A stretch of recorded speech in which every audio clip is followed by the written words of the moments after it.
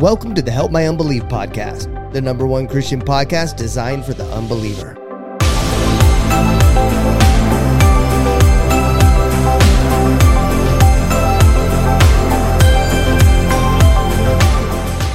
What's up, guys? What's up, guys?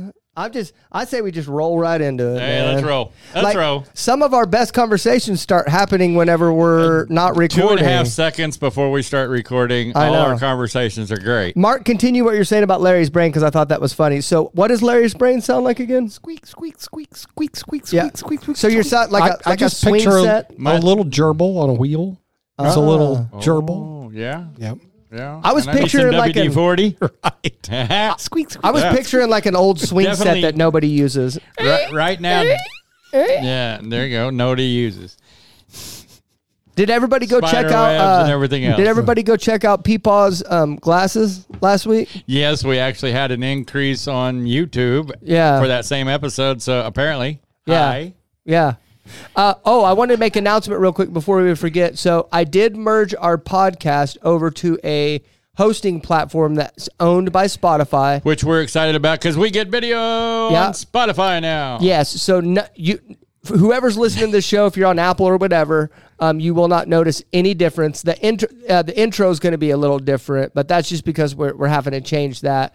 But for those of you that are listening on Spotify, you do have the video available now on there. And then for those of you that watch or listen on YouTube, no changes. So literally no changes. Guys, bear with us for a little while with the intro music. What happened was our old intro song, I finally got a hold of the people that owned it, and they said no, that we cannot use it for this. So I had to change it after 38 episodes. 38. And so what you're hearing now on the intro is I hate it too. If you hate it, me too. And so I'm just going to sing Amazing Grace and put that on there instead. Yeah. And then that way I would own it, right? Yeah. You know what we ought to do? We ought to see if we could get an unbeliever to make us an intro, but it be like not anti-God. You know what I mean? That'd fall in line with what we do. No, you don't like that? Neither one of you guys like that one. You know, there's this. It's like, okay, I am opposed to secular music. If it does not glorify God, then I don't have a reason to sing it. So there's this atheist that was in the church. She was a piano player for the church for like 30 years. Her name's L.G. Gray. And she still... Yeah, you talked about that. She still gets on TikTok lives and will play church music on her lives. Okay, I need something sanctified by God, not sanctified by man. Right? So... Look, I mean, listen. Music is the only thing that doesn't require permission to enter your soul. Where are you getting that? Where are you getting that? Let me just do a quick example. Okay. The minute I say, I'm so excited, already the beat hit your heart, your foot tapped twice, and your head went. Okay? I mean, that's all it takes. My shoulders get to going. Because that music is ingrained in you. Yeah. Okay? I could walk by. Okay, now listen, I was in band and stuff. So classical music does something for me. All right? And it integrates in me. So the minute, if I'm walking by and I hear classical music or I hear a beautiful piano playing, it doesn't matter the song. I'm listening to the notes. I'll turn my head to find it. Where's that coming from? And I'll move toward that. How many of us have songs from our youth that were secular that if we sit there and dissect those particular songs and why they affect us and why they mean something to us, we'd find out that it was actually the demonic entrance into our bodies. What was that? Wasn't there like an old rock record from like the 70s or 80s that you could take it and you could spin it backwards and it had like satanic lyrics on there? There are several. Oh, yeah. Let me see. I went to Seventh Day Adventist school. I can tell you about all that stuff. There was I lived through it all, too. Another one, Bites the Dust by Queen, Backmasking. There was Beatles had several. Stairway to Heaven by Led Zeppelin, backmasking. What was it saying? What was it saying? You would have to be really willing to hear that. Oh, gotcha. They were saying, because I remember a guy came in and he was like, no, let's all smoke marijuana. And we were like, no, man, that's all. No. Not let's all smoke marijuana. No, you can hear it. It's all let's all smoke marijuana backwards. Now, I have heard some that were really clear. Right. And then I lived through all of that when that was coming around. So Right. it's not like they spin it backwards and it's like, we hate God. It's not like clear. It's not clear, but it sounds demonic. It's enough to make you. Well, it's interesting because I heard a study later, like 10 years later, it was talking about how backmasking, listening to recordings backwards, would actually aid in criminal investigations and other things, because the psychologist said that when we speak, we have intuition. That person's full of crap. They're lying to me right now, right? Mm-hmm. It's because our conscious mind listens to things frontwards. Our unconscious mind is reversing it. And that's what they say where intuition comes from, so that we're sending two messages when we speak, forwards and reverse. Wow. And reverse exposes the content of the heart. I don't know if any of that's true, but they did try that with some country music. And it was fun. No, you got your truck back, you got your dog back, and you got your wife back. Did you come up with that? That's perfect. Because that was clever. That's an old one. I was like, that was clever. I was like, man. Listen,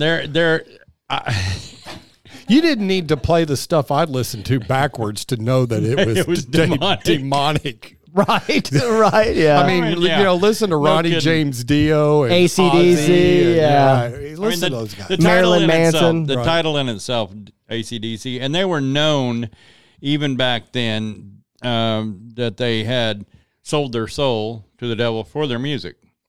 I'll tell you this. I would say common knowledge, but I don't know how you got the common knowledge. Well, I'll tell you listen to this. Back You heard in from Black. a herd. Listen to Hell's Bells, man. Yeah.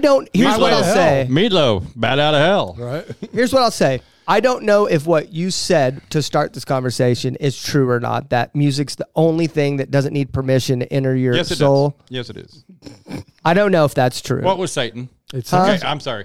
So for those people that keep telling me that Satan is not Hold his on, let name, me finish my point. Lucifer was what in heaven? He was in charge of the music, wasn't he? He's a worship pastor. I don't know how you say that, but he was the worshiper, right? Right. Yeah. He was in charge. He had musical instruments all through his body. He knows the power and the influence of music. Yeah, I'll tell you this though: the music industry itself, and which it's not the music that you're talking about. It's the people like Katy Perry and the people like Rihanna, the people that are singing this teen upbeat, this girly, this really soft music. Those are the people that are starting to show evidence of being like I don't want to say evidence, but there's speculation that these people are like in the Illuminati. And then you remember that Papa Legba, that voodoo god that we talked about like 20 episodes ago. He's supposed to be the one that's tied to the music industry. There's definitely more than Hollywood and anything like that. The music industry seems like there's more. You look at the influence that Taylor Swift got when she first hit the music scene as this little sweet, innocent girl. And then you look at the crap that she's putting out now, which looks like her innocent little girl music turned around backward and played and backfeed, and now you got she's the demonic, wearing like demonic stuff in her videos. It's craziness. Yeah. It's craziness. She's changed. Yeah. Who else changed? They all do that. Hannah Montana. What's her name? Yeah. What's her? Miley Cyrus. Miley Cyrus changed. I mean, all these little girls that got the influence and the following when they were young, sweet, to lead them away, to lead our youth away. Right? Have you seen Britney Spears lately? Yeah. Have you seen Britney Spears lately? Used and abused. Like, Britney Spears is literally like, she is either extremely mentally ill or she is just straight up possessed by demons. Bottom line. Like, she is literally they try to protect her. And this is our Call It Like It Is But series. she does like videos to where she'll stand in front of the camera and just sit there and like do these dance moves, and she's looking at the camera and there's just nothing there, dude. And it's like, whoa, man. She's one of the most. Could it be an excess of Botox? No, she don't have Botox. Can't show an expression on her face anymore? No, it's those scare me. I would like you to see one of the videos because I think you would be like, whoa. Like she's like. Let's just pray for her from afar. Out there. Yeah. Yeah. I don't need to get close. You don't want to have her on the show and she'll just be back here dancing? Nope. The whole time? Nope. I think I'm with you on that one. Yeah, nope. Man, it's just one of those things, dude. You know, right now, the only one that I really enjoy musical influence from, because I know the person's heart, because I have felt it since the minute I walked into this church, and that's Joseph. Yeah. Pastor Joseph. From the minute he opens his mouth, the praise just ignites me, man. Yeah. Just ignites me. I mean, just talking about him right now ignites me. But it's amazing. Oh, I did want to address something that I'm going to... Address it. Segue. Address it. Wait a minute. I know, that was funny. Said that. What were you identifying I don't know. Just now? I was doing I don't know. Anyway, the Facebook. Somebody made a comment. I don't even remember the dude's name. Somebody made a comment, and I commented back. He said that, that I'm doing a fashion faux pas with my your visor, yeah. And I answered in the third party because I didn't figure you'd mind. And I said, look, we've tried to tell Larry, and he just doesn't care. Yeah. Okay. I said he don't care, and somebody corrected me and said it doesn't. So thank you. Welcome to social media. Yeah. Did you tell him don't? Ain't this a colloquialism in Oklahoma? My wife is right here. I do not have a receding hairline. Okay. And I contribute that simply to the fact that I did not perm my hair in the 70s. Okay. My brother is gone on the top. My brother, before he passed, was gone on the top. And you said you permed your hair, and you said you permed your hair. And my hair's fine. Yes, your hair's fine. That's why. Okay, so it's not an receding hairline. It's just that my visor is low, and I've got a tall forehead. We got to get you on social media more. Guess what? We don't care. This is my style. Seems like you care. And I'm addressing this. I am going through all of my visors. I am not a Sooners fan. I don't pay attention to OU football. I don't pay attention to OSU football. I don't pay attention to any of the current colleges. Okay? I don't address any or contribute to any of the colleges anymore. Ask me why. Okay. I'll answer that question. Because once they were no longer the influence, and they have decided to be influenced by instead of influencing. Once you start letting culture influence colleges, then you get a college that started off on biblical principles like Harvard. Yeah. All right. And then you turn it into a satanistic place of demonic activity. Just a cesspool. Let's just say. So I'm wearing this because it fills my try for 52 visors, and I'm getting there. But there's some visors that I have that I was pointing out to my wife this morning. I cannot wear them on here. They have like a beer and stuff on them. They have a beer that actually, this beer is actually in question right now for promoting its agenda. Transgender. And then I have a couple of them that promote alcohol, and my wife has been delivered from alcoholism. There is no way that I could possibly sit here and wear one on my head that glorifies what put my wife in bondage. I wonder if we can find. Like fired up on that. I wonder if we could. I might get on eBay or something and see if I can't buy you a bunch of like visors or something. Would you wear used ones if we cleaned them? Because I have a hat cleaning kit. I can scrub them and put some air freshener in them. You do realize how many visors we are at 30. We're at 40. Right now. I'm invested. Is this episode 40? This is episode 40. Let's go, baby! And I'm needing 12 more, or not 12. I've got a few that I haven't worn on here yet, and some of them promote stuff I don't know anything about. You got a Dale Earnhardt one? No, actually, I do not. But I'm gonna get you one. But okay, fine. You know, whatever. I don't promote that either because that was all about drugs and alcohol back then. Yeah. And cigarettes. You lost job, it, didn't you? Zach. Most You of my totally visors, interrupted his most of my visors, I got from the thrift stores.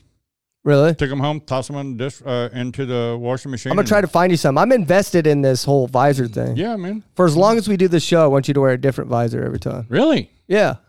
Even if it's 40 do you years. Do you know what 50 visors on the back of a door looks like? Is it bad? Covers the whole door, dude. You have a I have a shoe hanger rack. in the back of your I have a door? shoe rack. That's what I got. The old metal shoe rack. Oh, I don't have a metal shoe rack. I toss my visors on, and there might be 4 or 5 on each rung. What's your favorite one? What's your favorite visor? My favorite one now is, of course, TMU, bro. The Help My Unbelief one? Yeah. That's not TMU. THMU. No, it's HMU. HMU. And the H has a cross on it. Okay. All right. I can go there. Well, HMU. I guess it could be a T. HMU? The Help My Unbelief The podcast. Help My Unbelief. Yeah, it's a cross, but it could be a T. Okay. It's actually but no, a cross. That would be my favorite one. Nice. But I do have What's your second favorite one? the one with your face on it. I forgot about that one, dude. Because every time you aggravate me, I go, Yeah. You give me a willy. That's my favorite one. You comb my receding hairline. yep. There you go. We've been blowing up on Facebook lately. It's been getting more traffic over there, huh? Yeah. Yeah. I've been trying to pay attention to comments, but that's all I am you. so busy right now. Yeah, I know. And it is so hot. Yeah. I mean, Darcia had a vacation week, so she got to work with me on Monday. And by Monday afternoon, our help had went home. And we ended up with a couple of more things that we needed to do, which I'm getting ready to do a flower bed. So we went and got the rock for it, and we had to hand pick it and put it in there. 3/4 of a ton of rock. It takes you a while. Good grief. Yeah, by hand, one in each, so that it's in a cage, so you don't lose it on the road back. You know, nothing worse than a block coming at you. Then we had to mow another lawn, so we got finished by 4:30, 5 o'clock, something like that. It was insane how hot it was. Yeah. I mean, we are used to the heat, and it's zapping us. Yeah. Oh, it's way hotter than it's ever been. It's way hotter. It's like an oppression of hot. I mean, it's not like dry hot, and you just keep going. You're running through the desert. Run through the desert on a horse with no name, and the temperature's at 147. 40. I was looking for a word to match name, but it didn't. Are you admitting that global warming's real? No. What's that guy's name? That Al Gore dude? Al Gore, yeah. Al Gore is an idiot. Is he really? Well, in my opinion, and that doesn't matter to him. Did he run for president, or was he just a vice president? Vice president. Did he actually run? I think he ran. I was gonna say, didn't he run after he was a vice president? Look, he got onto a format. He stayed on the format. Give him at least the credit that he is literally stuck on. You don't think do you think global warming's a real thing? I think it this way. God created this world to last a certain amount of time. That nothing that man can do to it is it's got God's protection until he takes his hand of protection off of it. And when he takes his hand of protection off this planet, it doesn't matter how many EV cars out there, which, by the way, lithium is worse than any kind of oil, one. And two, your wind power takes more oil than our cars. So I know. Fight it. I was watching a video. Today, and it literally was like, oh my God, like we have literally hit an all-time high of pride in what we think we are. There was an atheist talking about the flaws in the design of the human body. Oh. He literally was like, look at the human eye, how it works. And I was like, okay, I'm sitting here watching the video, and I was like, okay, well, since you're saying the human body's designed poorly, or the human eye is designed poorly, I'm sure you're going to tell us how you would have did it. Sure enough, he did. And he said that he would have gave us the eye of an octopus. And I'm like, oh, but an underwater creature. Great. Yeah. But the octopus has 2 hearts. It has multiple. Yeah, it had 3, didn't it, or something like that? Didn't you come up with that? No, it was a squid, wasn't it? I don't remember, but yeah. And octopi, yeah, right? yeah. They have more than one heart. One is for the organisms, and then one is for the... So, but listen, God created our body to heal itself. Yeah. There's just people out there that really don't want to believe. Hey, I have the scars to prove it all over my body where it's healed itself. Yeah. I think there's a ton of people out there that want to believe. They're just believing in the wrong thing because global warming takes a heck of a lot of faith, man. Yeah. A heck of a lot of faith to buy into that. You know, I mean, just take the one fact that one volcanic eruption puts out more greenhouse gases than all of humankind's industrial since we've come up with the combustible engine. You got to add the cow farts in it. Right. So cow farts, right? So to say that we are causing this, it's asinine. Well, yeah. Mark and I get along a lot because we actually have the same thought process on so much Here's what stuff. I can tell you. Here's what I can tell you. I don't know if global warming's true, but I can tell you this: the Earth's groaning right now. Like it's the birth. Larry was talking about volcanoes earlier. Okay, what's the big issue of? And I'm going to discount it using the Bible. What's the big issue of global warming? World flood, right?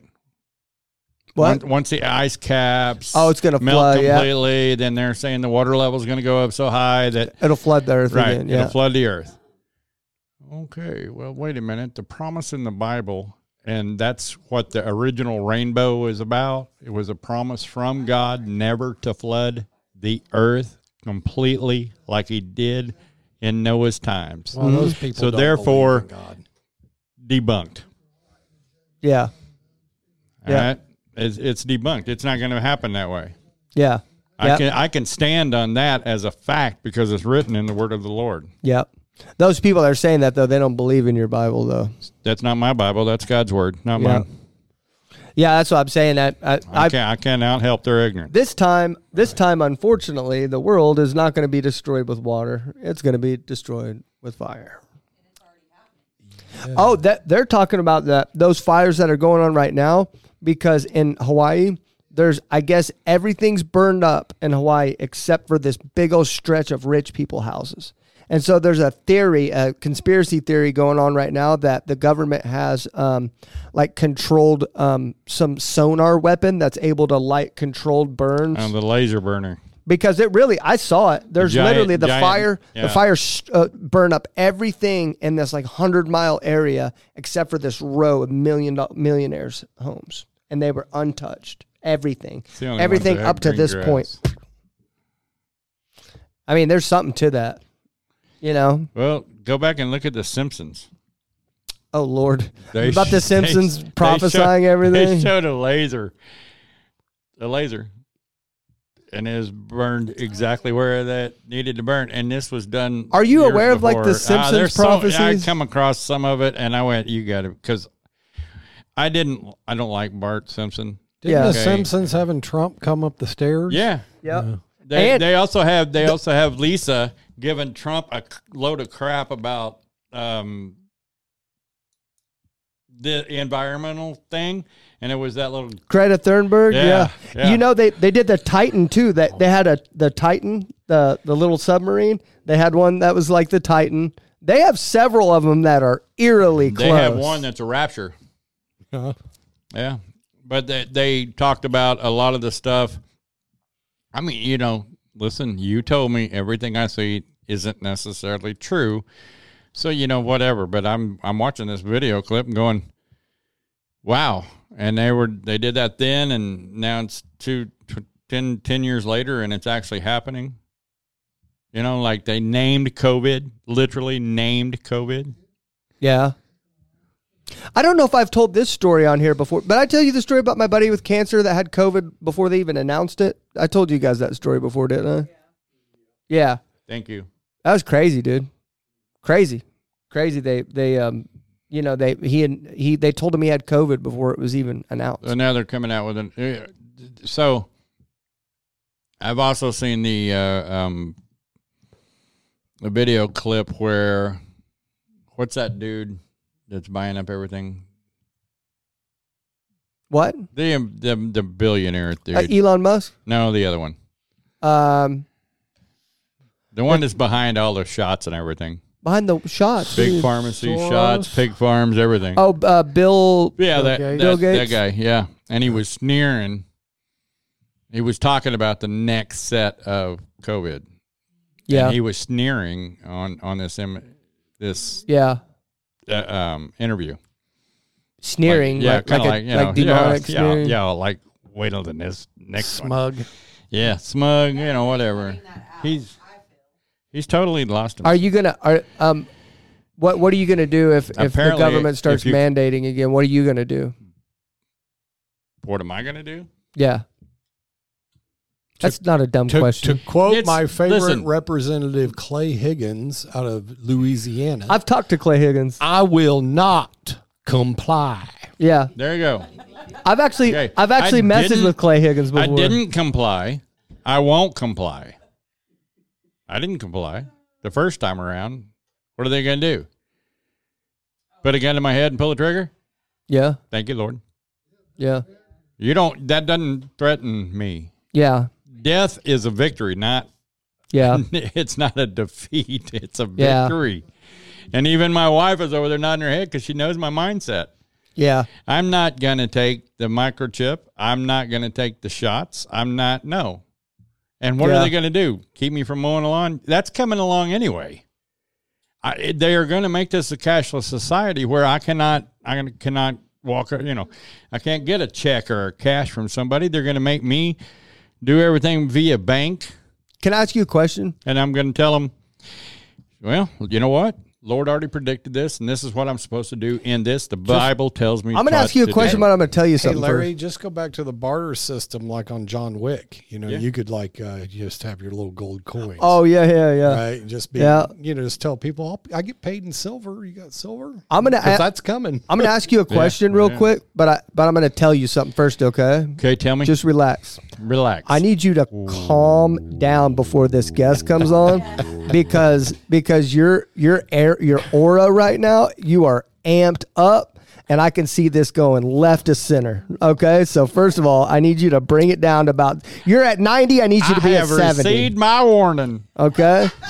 I can tell, dude. I know you now. Like I know, dude. I was watching our first episode that we did when I put it on Spotify, and I'm sitting there watching myself talk, and I was like, I want to interview prostitutes. I want to interview drug dealers. I'm just so excited about this, and I was literally talking out loud to myself, and I was going, Zach, I don't hear you talking about witches or Satanists, buddy. Just wait, bud. You sound like a young kid full of just aspiration, but you don't know what's coming, buddy. Exactly. I was sitting there talking to myself. I was like, I'm sitting there watching like if I'd it had, was only not even a year ago, and just the innocence I had back then, and God had just put me through so much. If I would have had insight 40 episodes ago, I probably would have said no. Yeah. Not happening. Me too. Go back and watch the first episode. Me and you were just both full of life, man. It was crazy. Well, I'm still full of that passion that I know what God got me through. I know what God got my wife through. We are a living testimony in so many forms of fashion. I have to glorify God in what I do. Yep. That is my only goal. Yep. If it does not benefit my opportunities to glorify God, then it is not worth my hassle. There you go.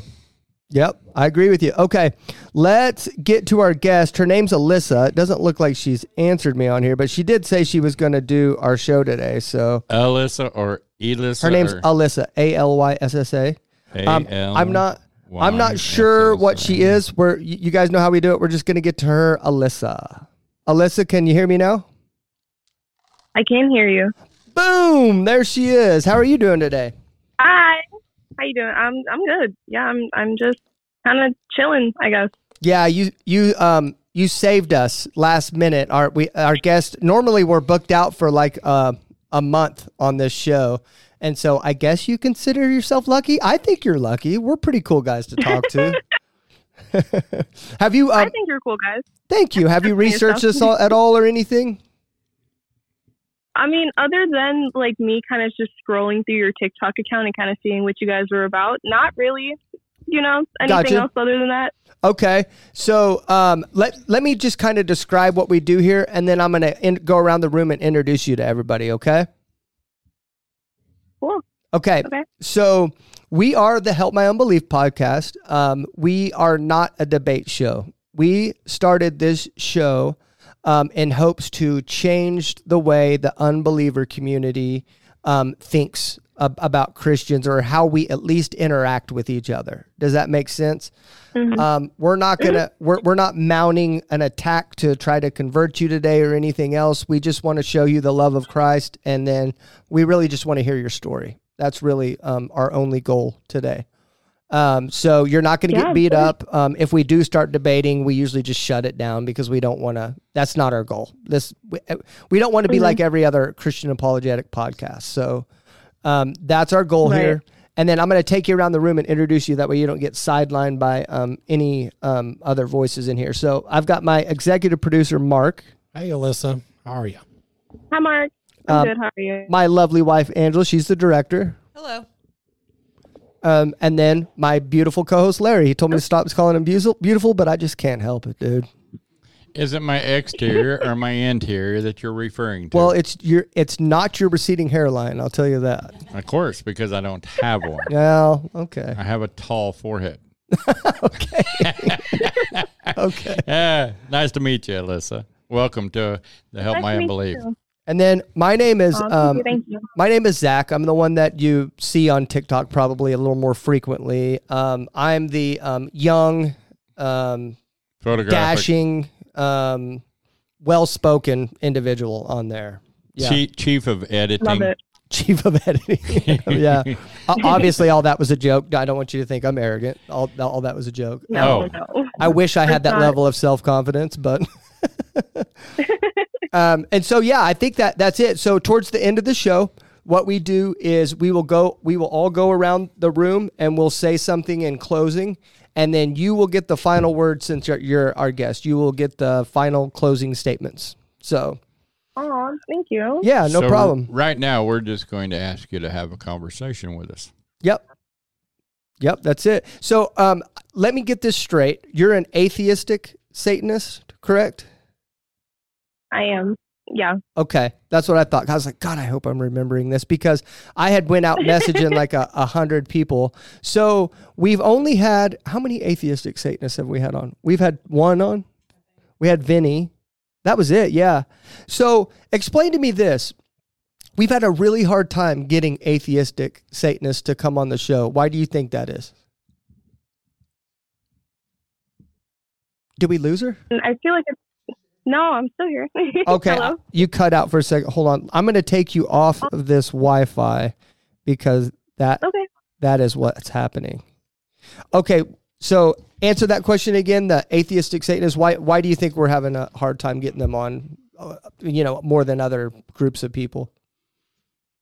Well, at least a lot of the bigger way that our practice is interpreted by religious folks just in general, not even specifically Christians. I feel like being in that kind of environment, I can see why they might be uncomfortable kind of being surrounded by a bunch of Christians, because it kind of almost is like, are you setting me up, or what's happening here? So I understand kind of being hesitant, but I mean, in my case, I welcome dialogue. I'm here for a good time. So. Yeah, I noticed that so I sell roofs for a living. I own a roofing company, and I sell roofs for a living. And I noticed whenever I have to get guests on from the unbeliever community, I have to take the same approach as I do as roofing. I cannot just message someone and be like, "Hey, love to have you on the show." And they're like, "Great, see you there." I have to write what we're about. I have to explain what we're about, and I have to be like, hey, I come in peace, because I think just like people in the Christian community are getting so much flack from people in the unbeliever community, vice versa, the unbeliever community also gets so much crap from Christians that you guys have a defense mechanism put up when it comes to us. Am I right about that? Oh yeah, absolutely. It it's almost kind of like a get them before they get me kind of attitude. Do you know what I mean? Yeah. Yeah. But would you say you have a hatred towards Christianity or Christians? Not anymore. I definitely used to, though. And that's something that I had to unlearn kind of over time, kind of like deconstructing my faith and everything. But now I feel like I'm at a place where I'm like comfortable and like secure where I am, where I can say like, I do think Christianity is a beautiful religion. And I can acknowledge that like, just because a few bad people do bad things, it doesn't, and you shouldn't use those actions to generalize an entire practice. Because when it happens, at least on our side, that's not good. And I think it takes a lot of kind of, you know what I mean? So I definitely don't. I lots of my friends are Christians. Yeah, it's kind of, I can kind of identify with that, where whenever you're younger and you can't, how do you say this? You can't separate apples from oranges or whatever. And then you're a kid and you see all this bad things and bad people doing things in the name of Christianity. And then you lump that in with that belief or whatever. And then you grow up and you go, oh, wait a second. This had nothing to do with the religion in general. It had to do with that person being a piece of crap or whatever, you know? Exactly. So, yeah. And even like within the practice itself, like, again, I don't think everything, and like, I think, like I said, like there's lots of beautiful things. There's lots of cool things, lots of things that I could even argue we use in my own practice, right? So I don't think it's bad at all. I actually think it could be good for somebody to kind of have that sense of community and have that faith. Just so they don't go off like the deep end and end up doing something that they regret later. It couldn't be important in that aspect too. So right. I think, but does it ever concern you? Cause you used to be a Christian, right?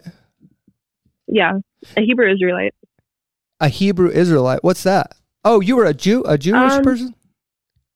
Well, no, it's a little rocky because, at least the camp that I was a part of, IUIC, or, Israel's United in Christ, their kind of, their dogma is kind of to twist scripture into a way that it's not, right? So their entire doctrine in itself, right, says that like certain ethnicities and nationalities won't be going to heaven because God, or at least their interpretation of God is somebody who is, can I say racist and bigoted. So Okay. their doctrine's a little bit kind of oof. So I did get out of that, and I tried to explore Christianity a little bit more after, and I just realized it wasn't for me. Okay. It says, hold on, I'm reading up on this. So they are Messianic Jews, or Messianic Jews or whatever they believe. So they're Jews that believe in Christ, but also they may believe in some other things that she was speaking of. Yeah, I was trying to read up on it really quickly, but kind of a little off center. Could be. Well, because Jesus was off center. They killed him for it. Yeah, sure. Yeah. So, but my concern about that is, do you ever think about like, because we can all say that Christianity is beautiful or any religion's, beautiful, but whenever I'm going through my own thought process, I'm concerned about what is the truth. Like, which one is the real one? Do you ever think about that? I have, and I guess the conclusion that I kind of found over time was that either they all hold some kind of truth or they're all just wrong. And in my own like personal like worldview, I guess I kind of am on the side of like they're all kind of wrong, because I do think that these things are kind of curated to give people meaning. Give life meaning, so they don't kind of like go crazy and it's just like chaos and anarchy like every day. So I think it's kind of used as a tool to help kind of, I don't want to use the phrase keep people in line because I feel like it has like a negative connotation, but that kind of concept almost. So I don't think personally any of them have any truth, if I'm being honest. So here's what this is saying about the Israel United in Christ. It says, Israel United in Christ is not affiliated with any other Israelite organization or group. Israel United in Christ is a non-violent Bible-based movement. We do not advocate or condone any acts of violence against any race, ethnicity, or gender. We advise that if anyone hears or knows of any plots to cause harm to anyone or to break the laws of the land, you must contact the proper authorities to bring awareness to any possible threat as stated in Leviticus 5:1. What an odd... Yet what we believe... and I'm glad they've added that disclaimer because it didn't used to be there. When back in... I want to say like 2015 or around there, that group, specifically IUIC, they wanted to categorize it as a hate group because there were people a part of this group that were committing like anti-Semitic acts against Jewish people, like in the name of being like a Black Hebrew Israelite or just a Hebrew Israelite in general. Right. So I'm glad they kind of added that because it wasn't there before, but it still doesn't change how I feel about their doctrine. It's still right. I can kind of see under what we believe. Black, Hispanic, and Native Americans are the true descendants of Abraham, Isaac, and Jacob, and are in fact the real Jews. So they don't believe white people can go to heaven? I don't know, but no. And but on top of that, they also don't believe that African people or Asian people are going to heaven either. Wow, interesting. Oh, so only African American and then Native American? So, how they like class or categorize like who is a part of like which group? So the 12 tribes of Israel, right? They've assigned again according to scripture. They say they give each tribe an ethnicity. So I believe like the tribe of Judah, right? That would be like Black Americans, right? They say Jesus was a part of the tribe of Judah, right? What is this other one? I'm blanking. The tribe of like Ishtar. I think I'm pronouncing that correctly. Like they're like, well, those are people who are descendants from like Mexico. So like they are included, right? I believe it includes like most Caribbean countries and then like people of color living in America and like basically like that's it. Well, now it's making a little more sense because I was reading through this and I'm like, why would this group basically on their front home page say, we don't condone violence? As like, well, you must have been known for violence in some point, and somebody, like they probably got sued or something, honestly, and they made them put that up there like, hey, we don't condone violence. Like, I don't know, if I went up to a guy on the street and I was like, hey, my name's Zach, and he's like, I just don't like violence, I'd be like, what?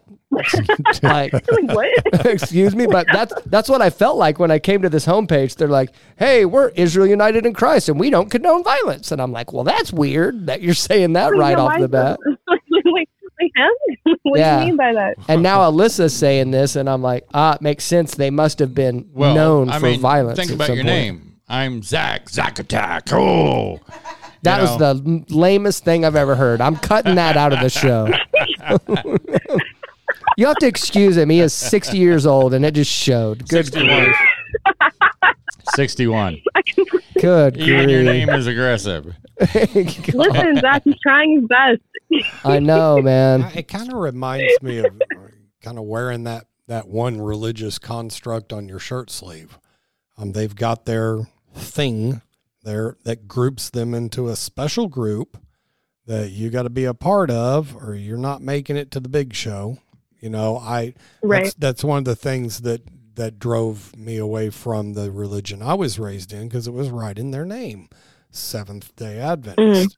So that was their grouping, their special piece of truth that if you didn't accept, then you're not going to the big show. And, you know, it's amazing to me what religion is capable of doing. It's capable of healing, but it's certainly also capable of hurting and wounding and dividing.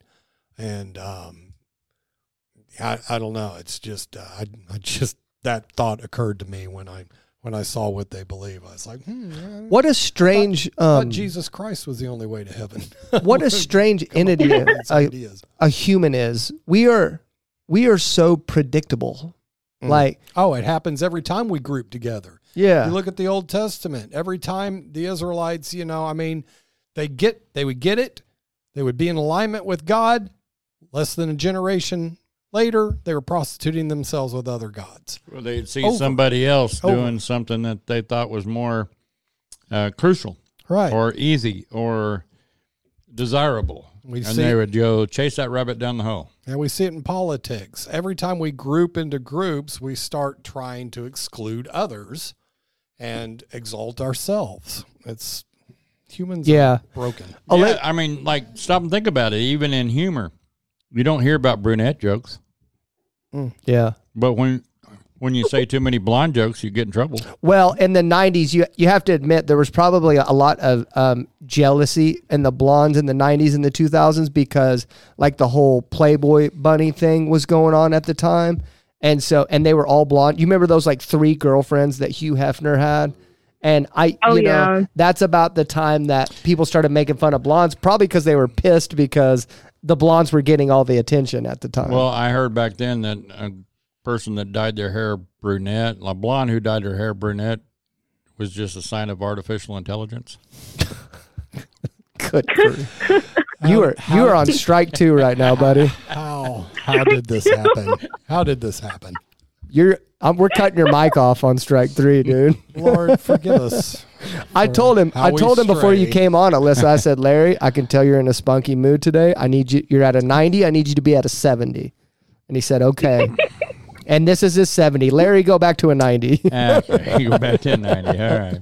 Alyssa, try to settle at 85. Were your parents Israel United in Christ? Are they still that? So you were raised in this, I'm assuming. Mm-hmm. Well, I left when I was 15. How old are you, Alyssa? I'm 20. 20? Oh, is he going to click his Well, I have to. What a wonderful I have age. to. I didn't have that. Larry, when he asks people their age, if they're real young, sometimes he clicks his pen like he just figured something out. It usually doesn't happen until about the 25 to 30 range. that age, he really just, that's a pin clicker. So let me ask you this. Typically when we're raised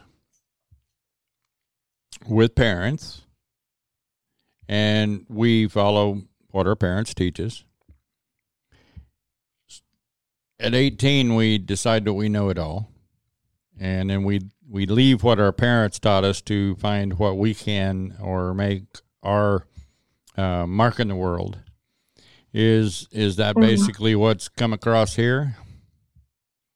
So a couple of different experiences. Like the day I actually decided it wasn't for me, I think it happened because I was like, I said something or I dropped a bomb and my friends were kind of like, what did you just say? And they were trying to like give me like articles to read, and they're like, you should probably read this and like you might change your mind. And like at the time I was like, no, I don't need to because I have my Bible, until I actually read the articles and I was like, oh, well, like that's not fun. And then a couple of other like personal things. So I ended up getting that revelation like really early on that I was like, yeah, this isn't the practice for me and I think I need to start looking elsewhere. But I didn't settle on a practice until very recently. So you were 15. Like, how did you make it out at such a young age? Well, lucky for me, by that point, and because like when I was like a kid, right? Like I was like going, like physically going to like the actual camps and stuff like that. As I got older and like school gets in the way and like listen, I have practice. Sorry, I can't go. Listen, I have this event. Sorry, I can't go. So kind of distancing myself from the camp was kind of like easier than it would have been because I was already not going or not as involved as I would have been because of like my extracurriculars. So I kind of just had the conversation with my parents. I was like, listen, guys, this isn't it. So I'm leaving regardless of like how you guys feel about it. Obviously it was a little tug of war, but at the end of the day, they were just kind of like, oh, go on, do what you do. And I just didn't show up to another, like I never went to go talk to them again. Well, that's cool. That's cool that they let you out. I'm very happy. Do you still have a good relationship with them? With my parents? Yeah, occasionally we will get into like mini debates. Like I'll say something and my dad will like roll his eyes and I'll be like, wait a minute. And then like, we'll talk about it. Yeah. Or like he'll like, drop scripture at me every once in a while, but now we're kind of just cool. So that must be difficult because your dad thinks you're going to hell now. Your parents think you're going to hell. That must be difficult to deal with. Yeah, but it doesn't come up that much.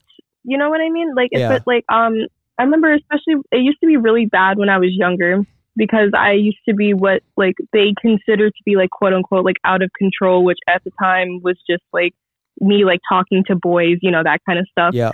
And when I came out, because I'm bisexual too, when I came out, I think I was like 13, and my dad like full on like blown told me like, this is an abomination. You are an abomination. Like, you have to change your lifestyle before you end up like in hell. So I had that conversation kind of early. So as far as like that's not something that bothers me, because I feel like we kind of already had that talk. Yeah, because it's been around a while. Yeah, so like it's not right. It's not anything new now. Yeah. Mm-hmm. It's still difficult when your parents don't like accept you, because I go through that. Like I'm almost 40. And I'm like doing cool things in my opinion. I'm doing cool things, and I'm a lot different guy than what I was whenever I was a teenager.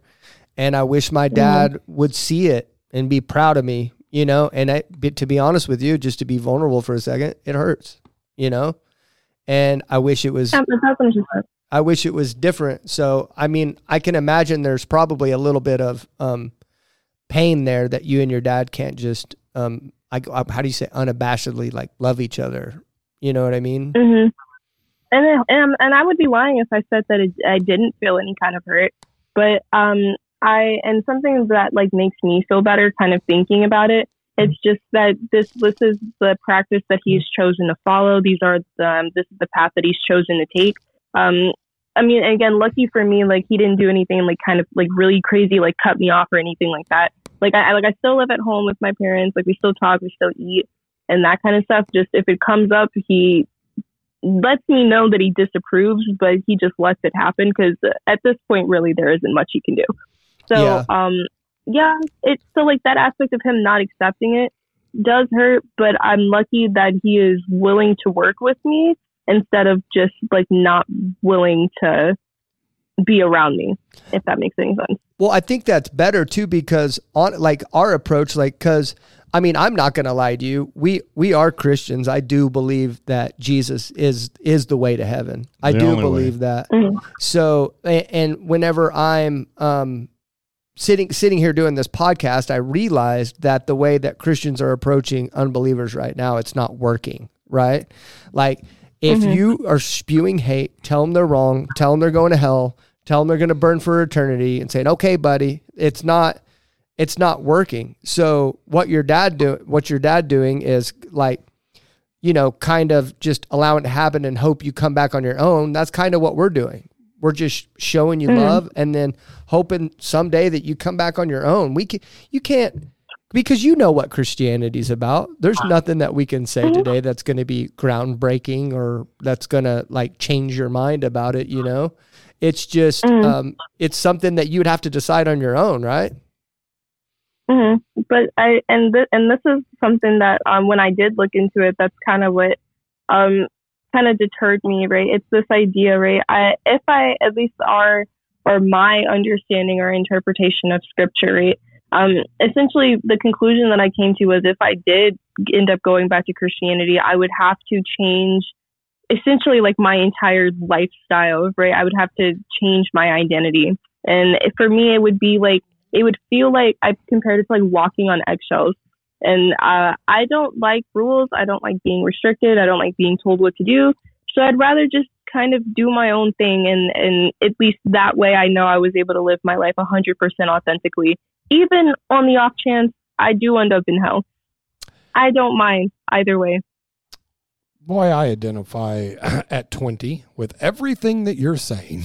Yeah, Mark, because that became my philosophy. That's for certain. I could identify with that. Yeah, I mean, I see the tenets of Christianity. I see what you guys are saying. I don't want any part of it, man. I got too much.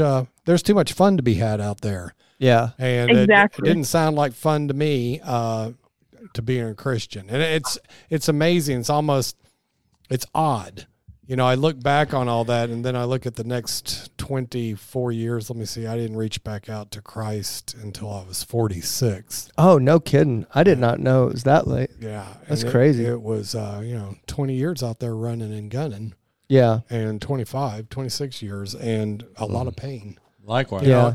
Maybe your story will be different. maybe your story will be different. But my story was that being my own God, just ran my face into a cinder block wall over and over and over again. And it took me, I don't know why I was so stubborn until I finally submitted. And then after giving all of that up and turning from those ways, man, it's like I'm held in Jesus's hand. You know, I feel, Yeah. Well, I mean, I finally found what I was looking for. Yeah. I'm happy. I can see my life was, very much that way too. Being raised in the church, much like her.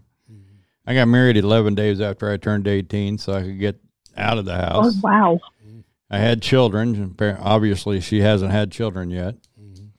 And You didn't ask her that. I didn't need to ask her. She said she was bisexual. Well, that means, okay. That means she's equally attracted to boys and girls, so she could have children. Yeah. I don't think that's her goal. Right. All right. Whatever. I'm sorry. I jumped to a conclusion. 100%. It's crazy. Okay. Well, I mean, my kids were on purpose. They weren't on accident kind of thing. Right. Okay. And now you messed up my train of thought there, brother. No, okay. I was that way. And then I finally came back to the Lord. And it was a long, long walk. Right. Long walk. The things that I think of now, though, is not how my life was. It's how my life influenced my children. Right. That my children had to see me walk in a very bad direction in a lot of different ways before I came back to the Lord. And so they see this as a phase that they haven't quite grasped, that this is 100% in and totally different. Oh, they look at what you're doing as a phase? Yeah, especially my youngest one, which is just 10 years older than her, or, almost 10 years older than her. Yeah. Because their longer experience with you is completely different. The partier, the biker, the right. yelling and screaming at people. They think you're going to go back to that? The angry guy. Yeah. And so they have a mixed message, at least at this particular point. She has the same message that I had, was that Jesus is the way, period. Mm-hmm. And her dad and her mom is living it in front of her, much as my mom and dad was at that time. So, Alyssa, do you have kids? Let me ask you the questions. Let me ask you that question. I do not. Okay. Well, No you were right, but it's not by your own wisdom or something there. I just want to make that clear. No, I just made an assumption. It's a logical assumption. Based on the facts that she stated that I wrote down. Bisexuals don't have kids. Well, no, that's not their goal. Right. That's not their goal. Their goal isn't to procreate. Whatever. Anyway, I got wrapped up in my world just like you did. And I didn't like to be told, yet I was an idiot and joined the military so I could have somebody that wanted to tell me more about what to do with my life than my mom. Right. That made no sense to me. So I bucked the system everywhere I went. But I didn't openly rebel to anger others. And I don't, and I'm not talking about you. I'm actually referring to my daughter. And I don't have a relationship we haven't had for 2.5 years. And it's in that same boat. I'm not preaching to her, though. You do. I noticed that when you talk to younger girls, Alyssa's age, that you kind of start identifying with your daughter again. I have to. But here's the thing. I mean, your dad loves you. Even if he doesn't tell you that, even if he's judgmental, he loves you. But here's the thing. If you were standing on a building top and you walked out to the edge, he's going to tell you, that's dangerous. You're going to fall. If you're not careful, you're going to fall. Mm-hmm. And then when you step up on that ridge, he's going to be he's got a lot invested in you. He's got 20 years invested in your life, whether you believe that or not. So when you're standing on that edge of the abyss, he's concerned. And he should be, because you are actually made by him. It's almost a catch-22, isn't it? In our youth, we're looking back at our parents with our 1 foot on the cliff, 1 foot in the air, going, "Why don't you guys shut up? Yeah, You're getting on my nerves." Yeah. And I identify with that so much, Larry. It's a good analogy. Okay, Alyssa, my mother was on me every time I'd walk in the house, and it was about scripture, and it's like, oh, you're just wearing me out, woman. And can you believe that mine wasn't? Wow. Mine said, I raised you right. You know what's right. You know what's wrong. And then she let God. Yeah. And she prayed about it, and she let God deal with me. And I was stubborn, and it took, 25, 30 years, 35, yeah, 35, maybe 40 years to get back into me. And then when I came in, I came back in 100%. And I mean, like, full blown. He is 100% in now, that's for sure. I didn't know him before all this, Alyssa. So I had one thing I want to say before we get back to like the interviewing her, because we just went off on a tangent. Yes, we did. We made it. I didn't really. That's kind of what we do, though. So, yeah. So I want to say one thing you mentioned about. I don't know. I've never heard of the Israelites United people until you said something. And so I wanted to share, cause you said something about, what your idea of Christianity was. And I want to share what our church is like here, to give you an alternate perspective of what we believe. You said that you don't like being told what to do. You don't like rules and stuff like that. So we actually believe that Jesus didn't come to change the law. So he's not like doing away with the laws, but he actually fulfilled it. So what that means is that we preach here at this church that you come as you are, exactly how you are. And that's not, how most Christians will say, come as you are, but then the minute you walk in the door and they're like, you can't be bisexual here. You know what I mean? You can, I mean, if you came to my church, our pastor would literally say almost every week that he's like, hey, homosexuals are welcome here in this church, and you are not to push them out. They are welcome here. Anybody that's doing these things are welcome here. And then, and then later it's hopes that once you get to know Christ a little better, that you want to do that, cause I don't believe it's my job to tell you what you need to change. I believe that, I should help facilitate a relationship with Christ with you if you need that, but if not, then let you get closer to Christ. And then then that's between you and him. Does that make sense? Like it has nothing to do with us. Do you guys have anything to add to that? No, I am extremely grateful that this church is open arms. Yep. Because Darcia, my wife, Darcia was an alcoholic when she came to this church. Yep. I was a heavy drinker. Yep. I guess I could say alcoholic. We smoked, we drank, we went to the bars when we got here. Yep. But the more that our relationship strengthened in the Lord, the less that desire had a draw on us. Yeah, that's what I'm saying. When we went full in, then God delivered us from our issues that was not in alignment with Him. I can see other churches how they say, come as you are, and then after 3 months, they're like, well, you've been going to church here for 3 months, and you're still bisexual, so I think we're going to need you to leave. Yeah. Right. Yeah. So I just wanted to say that. Yeah, most churches are doing it wrong. We believe that most churches are doing wrong, and that is not the love of Christ, and that's not right. So I wanted to give you that perspective of it. But do you practice atheistic Satanism, or is it more of a thing? Because the way I look at it, like some atheistic Satanists, it's like they hate Christianity and they're only calling it theirself that to antagonize Christians. But then I looked into it and there's some actual tenets to it. Now, do you practice atheistic Satanism, or is it something that you just call yourself? Yeah, so I'm a part of the Satanic Temple. We do have tenants, there's holidays, and they have lots of advocacy programs. What now? Say that again. Advocacy programs, because like humanitarian efforts, that kind of stuff. Okay. Gotcha. So I know one of the bigger ones that you've probably heard of, like reproductive religious rights. So like, in states in which like you live in, maybe there's, they have like a 6-week or 8-week like abortion ban because of the overturning of Roe v. Wade or something like that. If you're still in the first trimester and you live in a state that has, what is it called? If you live in a state that has abortion laws. Right. But I'm looking. Oh, I found it. Okay, I'm sorry. The Religious Freedom Restoration Act, specifically, then you can be eligible to get that healthcare that you need under the pretense that you are a Satanist and they are doing it as a quote unquote ritual. Right. I think that's something that's really cool. Personally. Okay. So what I don't mean to circle back to this, but what does your dad think about the whole Satanism thing? Now, I'm going to be honest, he doesn't know, but my mom does. Okay, that's what I was saying. Like, I don't know if I would tell him. Your mom said, "Don't tell your, not tell your dad," right?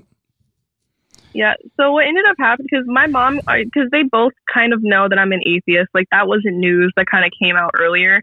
But as far as the Satanist thing, it's because my mom sees me on TikTok and she's an avid supporter of what I do, even though she doesn't agree with a lot of the things that I say. She still supports me pursuing like a thing on social media.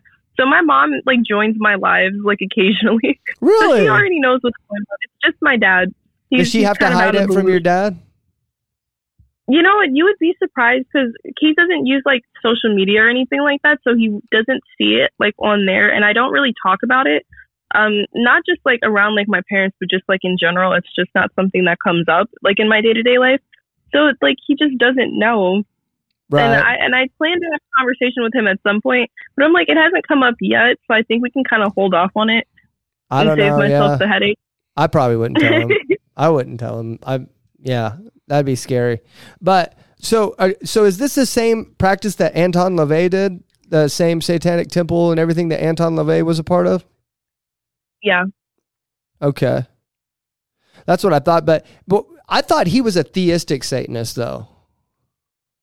Yeah, so it gets really, when we start talking about like the history of Satanism and like the distinguishment between like modernized and traditional Satanism, it does get a little kind of iffy. I'm not gonna lie, but pretty much like Spark Notes, like all you need to know. Anton LaVey started this concept of Satanism and did start off as a kind of like a theistic practice and like a pagan practice. And over time, it kind of turned into an atheistic kind of like, okay. I don't know. I don't want to keep using the word practice, but yeah, but we do. But so like theistic Satanists do still exist. We just call them Luciferians. Okay. Well, thank you for saying that because like Dan. Yeah, because we had a theistic Satanist on, and then it had like over 1 million views, and there's probably 1,000 comments on there saying this is not a Satanist, And I was like, "What are you talking about?" Like to me, he's the real Satanist, because he believes in the real deal. Yeah, but they're like, "No, this guy's not real." Satanists actually don't believe in God. So I was like real confused about that. So thanks for clearing that up about the history of it. Because I've received DMs from people that have housed Anton LaVey's daughters towards the end of his life that came into these people's houses and astral projected and asked those people that were Christians to pray for them. And so I know at some point, at least people in his immediate family were practicing witchcraft at the very least, if that makes sense. Wow. That's why I was like, I don't know where this had to merge over to a atheistic version at some point because it didn't sound like it used to be. Yeah. If that makes sense. So where do you see your future in the whole Satanism thing? Do you plan on a future? Is your mind open to Christ at all? Or is it kind of like you see your future in the Satanism world? Yeah, I always say because I see most things like on a spectrum. So like for me, if we're like putting this on a spectrum with like atheism on one end and like theism on the other end, I would actually could put myself like a little bit like towards the middle, which is like agnostic. So like atheist leaning agnostic. So if I saw, and I always tell people my only like thing is I haven't seen sufficient evidence. Like if you showed me like evidence and it was like the real deal, then I would have no reason to look at that and be like, no, you're wrong. Like I'm going to take it into consideration. I'm going to look into it. You know what I mean? So if I saw something and it was able to convince me, then yeah, I might in the future. But I think as of right now and how things are kind of playing out, I think I'm kind of fine just staying here, Yeah.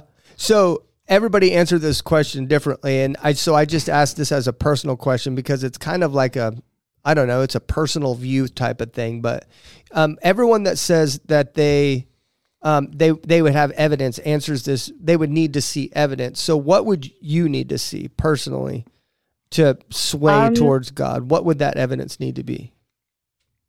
I mean, besides like archaeological, that kind of evidence, I would be looking to see God, right? And I know that's not something that just happens. Right? I know that he doesn't just like appear like, all right, here I am, now believe. Like, I know there's like, it's really nuanced, but I would like to see God, because when I was religious and at the time, right, I felt that I was experiencing like the Holy Spirit, right? I felt that I had a true and genuine connection with God.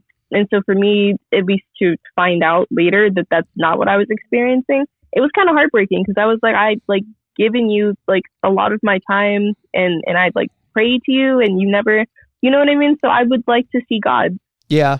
Well, we actually had a guest on, you remember Haley? She was, but she's a Christian now, but at the time, she was in a float tank and she was actually trying to conjure evil spirits at the time that she was in the float tank.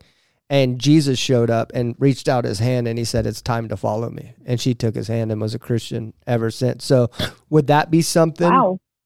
Would that be something that would change your way? You wouldn't think you were going mentally ill or something like that? If I had an experience like that, that would be absolutely insane. Yeah. Yeah. Because I feel like if I experienced something like that, I'd do a complete 180. That's that kind of actually sounds scary. That would scare you? Because, like, could you imagine, like, you're trying to, like, conjure evil spirits? Right. Yeah. Of course that would scare you. Yeah. Right? You're like, whoa, I met Jesus. Right. I wasn't talking to demons. Right. I was talking to you, dude, the whole time. Because I think I would just have so many questions. It was like, why now? Like, this particular moment. Yeah, we interviewed her. You should go back and listen to it. She told the whole story about how she was in a float tank and she was trying to literally conjure evil spirits, and Jesus showed up, reached out his hand and said, "It's time. You're going to follow me now." And she was like, "Okay."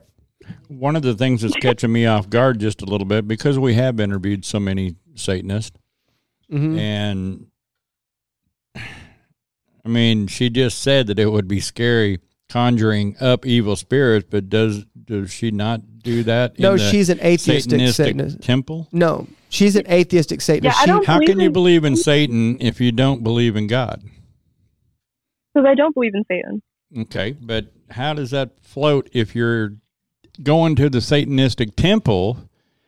I'm not getting it. Okay, Larry. You're going somewhere to not believe in what you're going to the temple for? Larry, we've been over this before. Okay, I'm confused. No, you're not.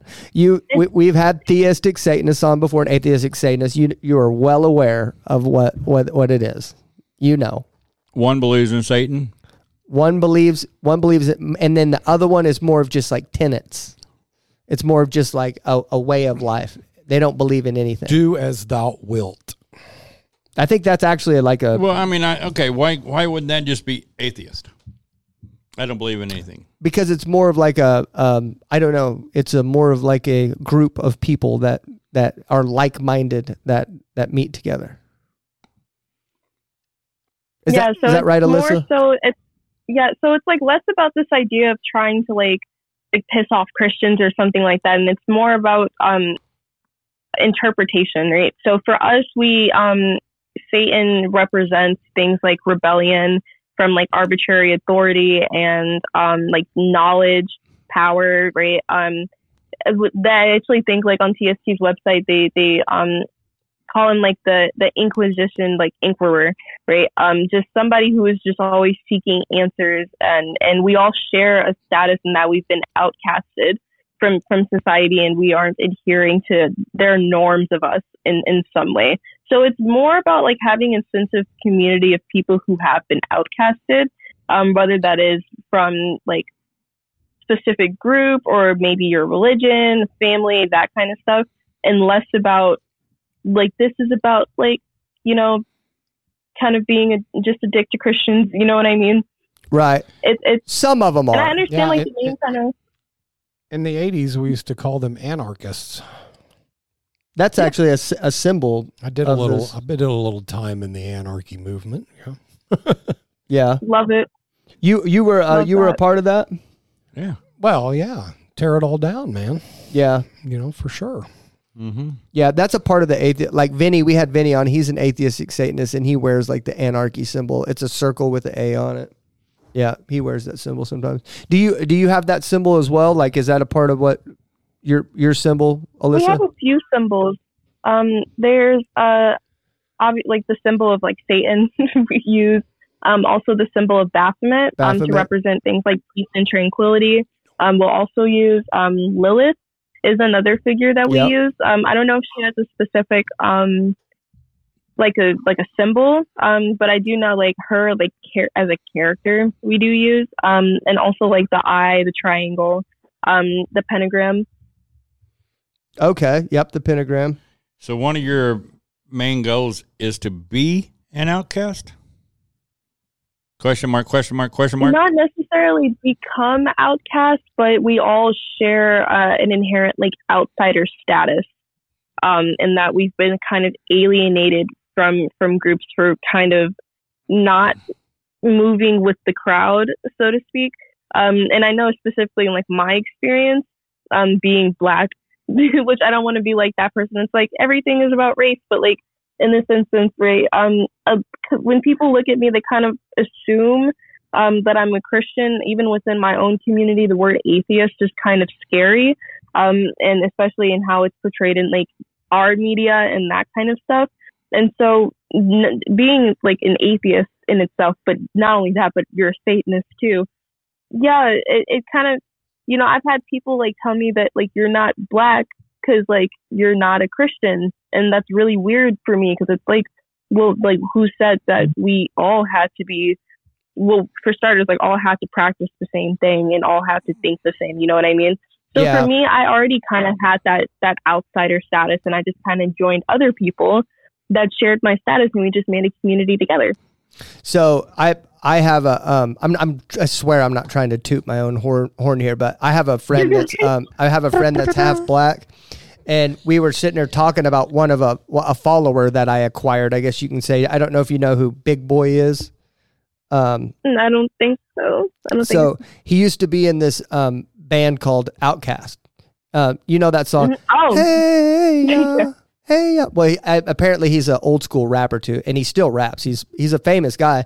Well, I didn't know how famous he was, but it turns out he follows our Help My Unbelief account, and I saw him post a video with Ice Cube a couple of weeks ago, and I was like, dude, one of our followers posted a video with Ice Cube. That's crazy. And my friend that's half Black goes, oh, who's your follower? And I showed him Big Boy, and he goes, that's not just somebody with Ice Cube, that's Big Boy. And he goes, why is he following you? Because he's kind of throwing shade on me. He still doesn't understand why I have so many followers. And I was like, I don't know. And he was like, well, I will tell you, the Black community is very religious, very religious. And I didn't realize like how Christianity is in their culture. Would you say like the majority, like 98% of the Black community is Christian? Not 90. I actually did read a study that put the number around 65, which I still think is a pretty big chunk of like a group of people. That's about the same as white people then, right? That'd be more so in the South, I believe. But that'd be the same as white people, right? I think that white people are around 60% as well. Not anymore, I don't think. I think that we're slowly becoming the outcast. Well, yeah. Christianity is white, definitely Anglo-Saxon Christian. I mean, that just puts you off in a corner by yourself. Yeah. So I did notice that it is like decreasing essentially. But anyway, I don't know. Somebody else go.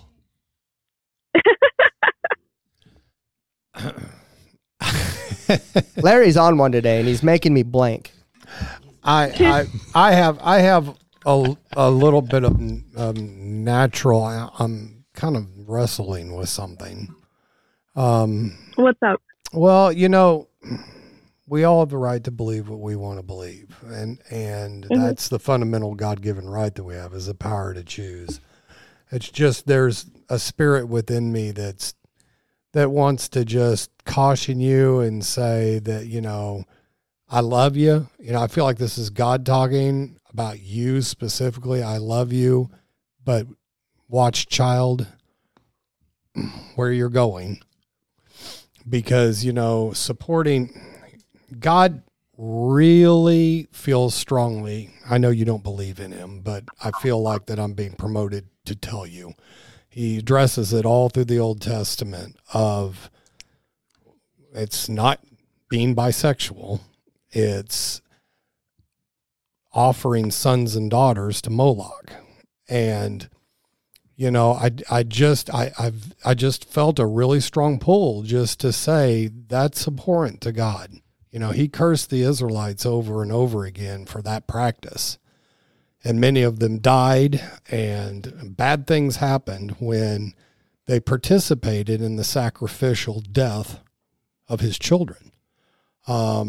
And so, you know, when I hear you say that you guys come and stand up and give people outs in places that don't believe in abortion, give them outs to say, hey, I'm a Satanist, you can't go against my religious beliefs. I just felt like there was a little bit of a warning light in there, and that I was supposed to share that with you, that, you know, be very careful doing that. You know, in our youth, we can smugly say, yeah, you know, I'm going to go this way because it feels good, and because I'm unique, and because I like the rebel effect it has. I really enjoy making my parents angry. I enjoy being anti all of this stuff. But then, man, you know, there are absolutes, and we cross those lines. You know, God can forgive us anything, but that's just a really strong feeling that I'm getting is just watch your step there, dear. You know, I feel like God is saying, you know, the whole thing with this Roe versus Wade deal is, you know, I think our country has been judged because of the way that we've set ourselves above God. And we start telling people it's your body when it's not, it's a soul. And, I don't know. That's kind of what I'm feeling. I know that's deep, and I'm not trying to condemn you in any way whatsoever. I just felt fair warning. There's a warning signals that went off in my heart about that is, you know, we all stray. You know, there's nobody sitting at this table that haven't been in one way or another exactly where you're at. And just love you as a human. Just be careful. Okay, let's use that as your final, because we're at 123. That's my final thing. Okay. Angela, do you got anything? Did you say that, have you said that you had a Christian, like, experience when you were a child? I mean, because everybody goes through stuff, but have you had any, like, spiritual thing happen to you, or that made, like, what made you decide to go to the religion that you're in right now? Basically, like, have you had any experience of God, like, talking to you or anything like that? Now, it's really interesting because at the time when I was practicing, I felt like I was, but now that I'm a little bit older, I feel like those things can be chalked up to like more logical explanations and not necessarily something supernatural. So, like, how I think about things now is, like, if all the lights in my house, like, went out, like, right now, like, am I going to, like, assume that, like, a deity did it, or am I going to, like, go to, like, the electrical box and, like, figure out what's going on? That kind of thing. So a lot of, and I'm not discounting, like, anybody's experience, because everybody's experience is valid. But I just feel like for me, and I don't believe in anything innately supernatural. I think these things can kind of be, like, chalked up to, like, placebo or maybe some other things. So personally, I would say no, although I felt like I did in the past. Well, even if you did in the past, it's not always, like, stuff that, like, how do I want to say this? It's not always like an oh my God feeling, you know. God does things in certain ways. You just got to have faith and be open-minded to those. Like, it may not seem like I feel like the way that you're directing it is like, yeah, you did have these experiences, but you just brush it off like somebody has told you something to make you disbelieve in that is the Holy Spirit, because we consider it the Holy Spirit. But the way that you're assuming that people are getting in your head and it's changing your perspective when it probably was the Holy Spirit and God talking to you. You just didn't know how to intake it. That's my final. Well, I'm and, not like, trying to bash you or hurt, anything, too. but thank you for coming I'm on. sure you're good. No, it's no problem, really. I do welcome conversation. Larry? And I just like talking to strangers on the internet. Well, look, Mark's got daughters. I've got daughters. Zach's got daughters. And, raising daughters, my oldest one will be turning 40 in February, and my youngest one will be turning 29 in December. So, they're right there a little older than you are. But the thing is that they're out in the world. And through those, we as dads know that we need to let our daughters grow. But we do want to give them direction, just like when we taught them how to drive. The rules and regulations are there for everybody's protection kind of thing. You know what I'm saying? Mm-hmm. But as a father, I feel that, trying to let you stretch, but not wanting you to get broke. Not wanting you to completely lose yourself is, I guess, the biggest thing that I'm feeling right now. And just through our age, we know how far the walk back is, and I don't want to end a sentence in a preposition, but that's exactly it. We know how far we walked away from the Lord and how he was always there. And since you were raised in the church in a form, you can understand the story of the prodigal son. And each and every one of us in this room was a prodigal, every one of us. And we know that we were just one more temptation away when we from falling completely in. And so looking at it from our point of view, we're not trying to preach or bash, but at the same time, we feel where you've been because we've already been there. And you feel like it's necessary for you to gain that experience on your own instead of learning from somebody else. The Holy Spirit in itself is the presence of God. And when we ask for the Holy Spirit comes. But he can't hang in us when we are in active sin. So through the Holy Spirit guidance, we basically have that format that leads us to where we need to go if we're listening. But the farther away from the Holy Spirit we get, the less we can hear his voice. But when we're actively sinning, he has to step back because he can't be there.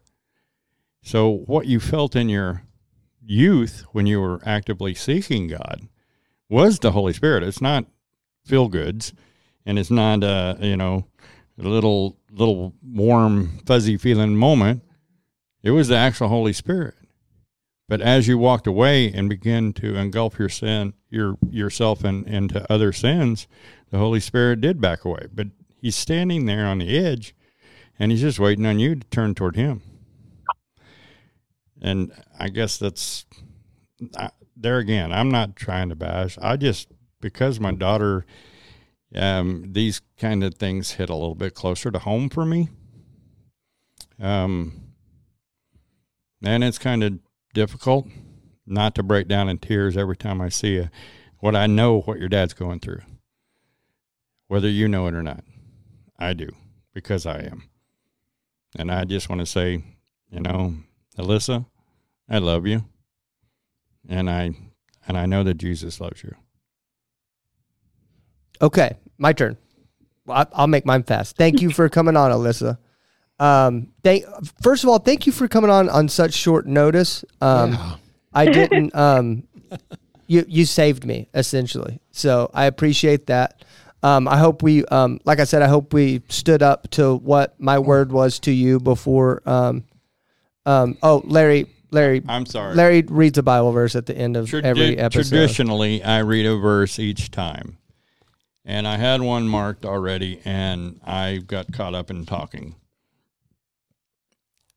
All right. So this is Isaiah 30, verse 1. Woe to the obstinate children, declares the Lord, to those who carry out plans that are not mine, forming an allegiance, but not with my spirit, heaping sin upon sin. Okay, so let me continue. Oh, I hope I held up to my word of the way that we said we would conduct ourselves, and getting you on the show. Thank you. Like I said, just thank you for coming on. I hope it was good. It was good learning. You shed some insight on your beliefs today, and I appreciate you taking the time to listen to ours as well. I think these discussions are super important and kind of pushing forward in how we interact with each other. I really enjoy your energy. I think you're a very sweet person, and it's really cool that a young person and a person that doesn't believe the same thing as me can sit here and have as cool of a conversation as we had today. Amen. And I thought it was a lot of fun and cool. And I'd like to do it again sometime. And floor is yours. Absolutely. Well, I mean, thank you guys for having me on. I really do appreciate it. I'm just here to have a good time. Not just here though, like in life in general. So I do hope you guys have a good day, and I do hope to be back hopefully soon, because I do like it here. That would Goodbye. be cool. Thank you. Where are you from, by the way? Chicago. Chicago, don't you know? Is that the right? No, that's Minnesota. Ain't Got it? pizza up there, man. Do I have an accent? It's called Chi-Town, bro. Do I have an accent, Alyssa? Yeah. Do you have an accent? Yeah. Kind of, I can see if somebody said like the little country southern twang in there. But personally, I would like, Yeah. We're from it's from giving Oklahoma. a little bit like, oh, okay, love it. Yep. So she Not at all nailed close. it. Well, I didn't think I talked like that. I didn't think I talked like that. When at I was all. in California, I used to, the girls out there would say y'all again. Yeah, there you go. I can hang with that. Thank you, Alyssa. Again, I appreciate it. I hope you have a good day. Of course. And tell your dad you went on a Christian podcast. Yeah. Yes. Oh God. No, don't tell him. I forgot he doesn't know. Don't tell him. Tell your mom. Don't tell him. Tell your mom. Tell your It's mom. fine. Don't tell your dad. Okay. All right. We'll talk to you later. Bye. Bye, guys. Bye. Thank you. Well, that was cool. We got some insight. So I'm really still on.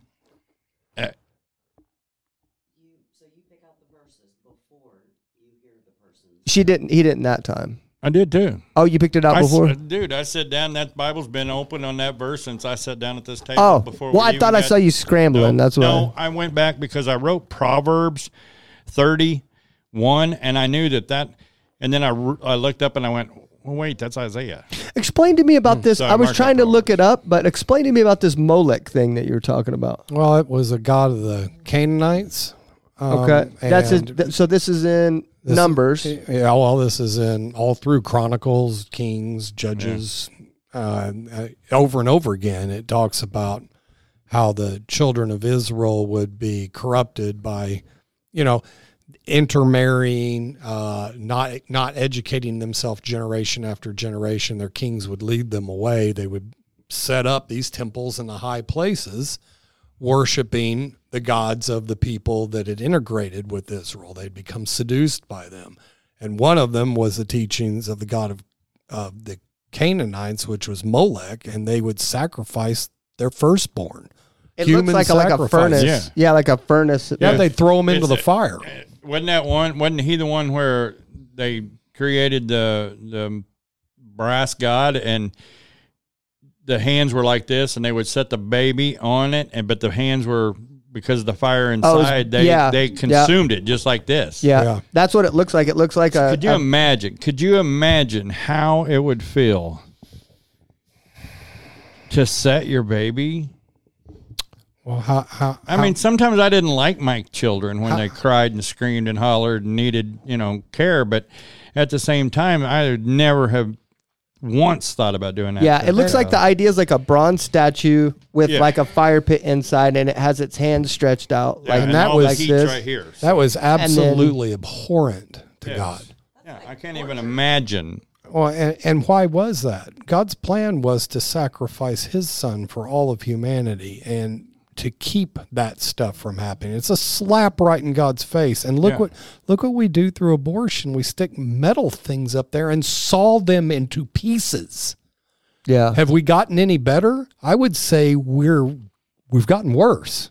I think you did a really good job of how you approached that. It's just by the way. frightening. It's just a scary thing for me. I feel like the Holy Spirit is saying, I care about your soul. Don't be a part of this. Don't be an active part of leading people astray and telling them it's okay to murder my children. I like how you approach that, because I think it does need to be said. I just think we have to approach it a certain way, and I like the way you do it. I'm learning how you approach, because like Larry did a great job too. Larry goes very empathetic. Larry goes, and then you, and then me. I just completely back out, Right. And then we're like two very different how we do it, and then you kind of just ease in. So I think me and him both can learn from how you approach that, because I thought you kind of eased into that. He does a lot of the same that Pastor Gary does. Yeah, I think you ease into it really well, because, and I'm trying to learn too, because I really agree with you. I don't like his approach, but I also think mine's probably worse than his. I haven't learned how to not slap him upside the head sometimes. Yeah. I mean, I'm doing my best not to. Well, it's just like, I'm not 100% going in at it. I'll be honest with you, what I had a problem with in this episode, and this is the way I felt. And I want to wait 24 hours till I say something, but I'm not mad about it, but I want to talk to you about how I felt. So when we were talking about whenever that girl reached out her hand and she was like, yeah, that's, she's like, if I saw that, I would 100% convert to Christ. I felt like we were like building a rapport there. And then when you said, well, wait a second, I don't understand what an atheistic Satanist is. I think it kind of directs the show in a different direction. Does that make sense? You know what I believe? Uh-huh. I believe that we are each a branch of God's tree. Yeah. That's what I believe. I love watching it unfold. That's why I'm saying, because like, to watch it unfold. I'm not the one that picked Larry to come on the show, so I don't feel like it's my place to direct how he acts on the show. Right. And I don't believe it's his place to have me direct, because honestly, I look at myself and I think the way that I act with people is maybe more dangerous than his, because like I said just a second ago, and we've never had this conversation before. So this is us talking about it now. The way you do it is you want to go in and warn them and tell them to get out of there and stuff like that. I back completely out. I'd rather just not say anything. That's dangerous, man. That's not okay. And then Mark kind of eases into it. Right. And I think we could learn from him, you know what I mean? But I don't think it's good not to say anything. Look, Well, we can't. We can't and remain Christians. Yeah. That's the thing. Exactly. That's the thing. You know, we could have this show where people come on and talk about everything that is antithesis of what our God tells us is wrong. And then just hang up the phone and not say nothing. Yeah. Then we would be working With them. for who? Yeah. Satan. Right. We have to, and that's the gliding line. That's the dance here, is to how to talk to each one of everyone listening here with love. Because the simple fact is, I was her at 25. Save that one thing that I talked about. I was for.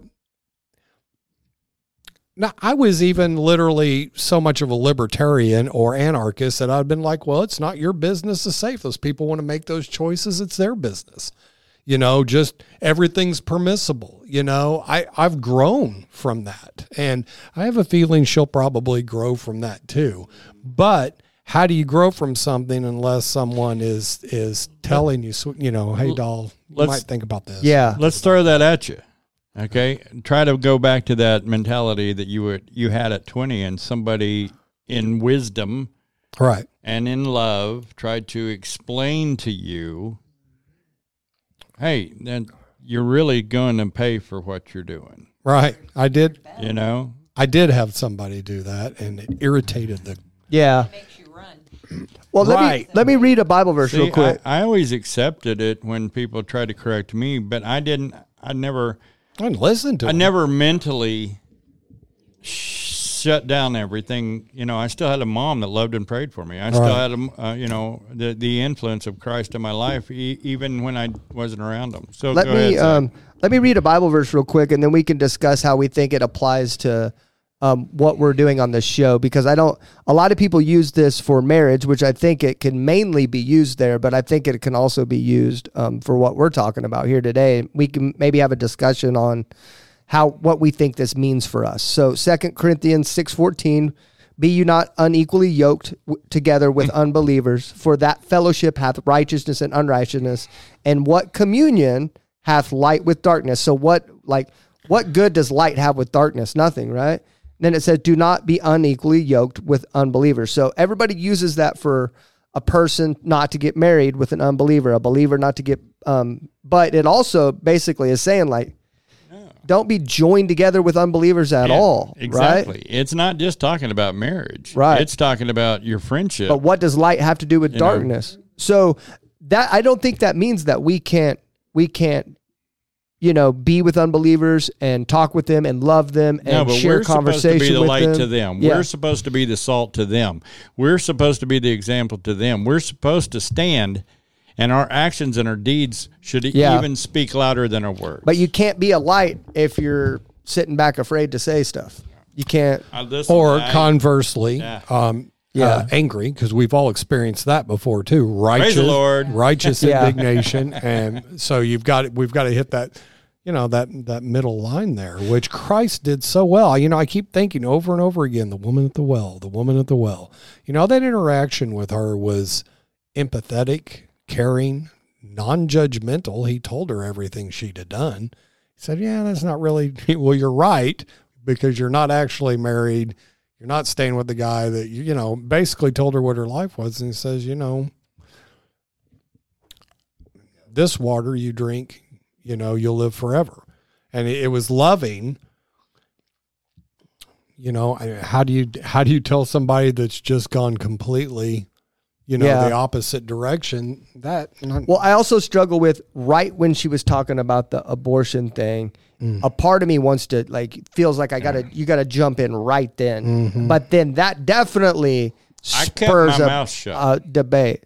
You do good. I'm not saying that. I'm just trying to tell you how I feel. Yeah, no, but I mean, I want you to understand how I feel too. You deserve to know how I feel. But I mean, on that, nobody has to guess how you feel. No, yeah, but people have to guess how I feel. It is very hard for me to keep my mouth shut in that particular moment. I know. Very, very, very difficult. And so the Lord reined my mouth in, because I'm not here to offend. Well, I can tell you're in a mood today too.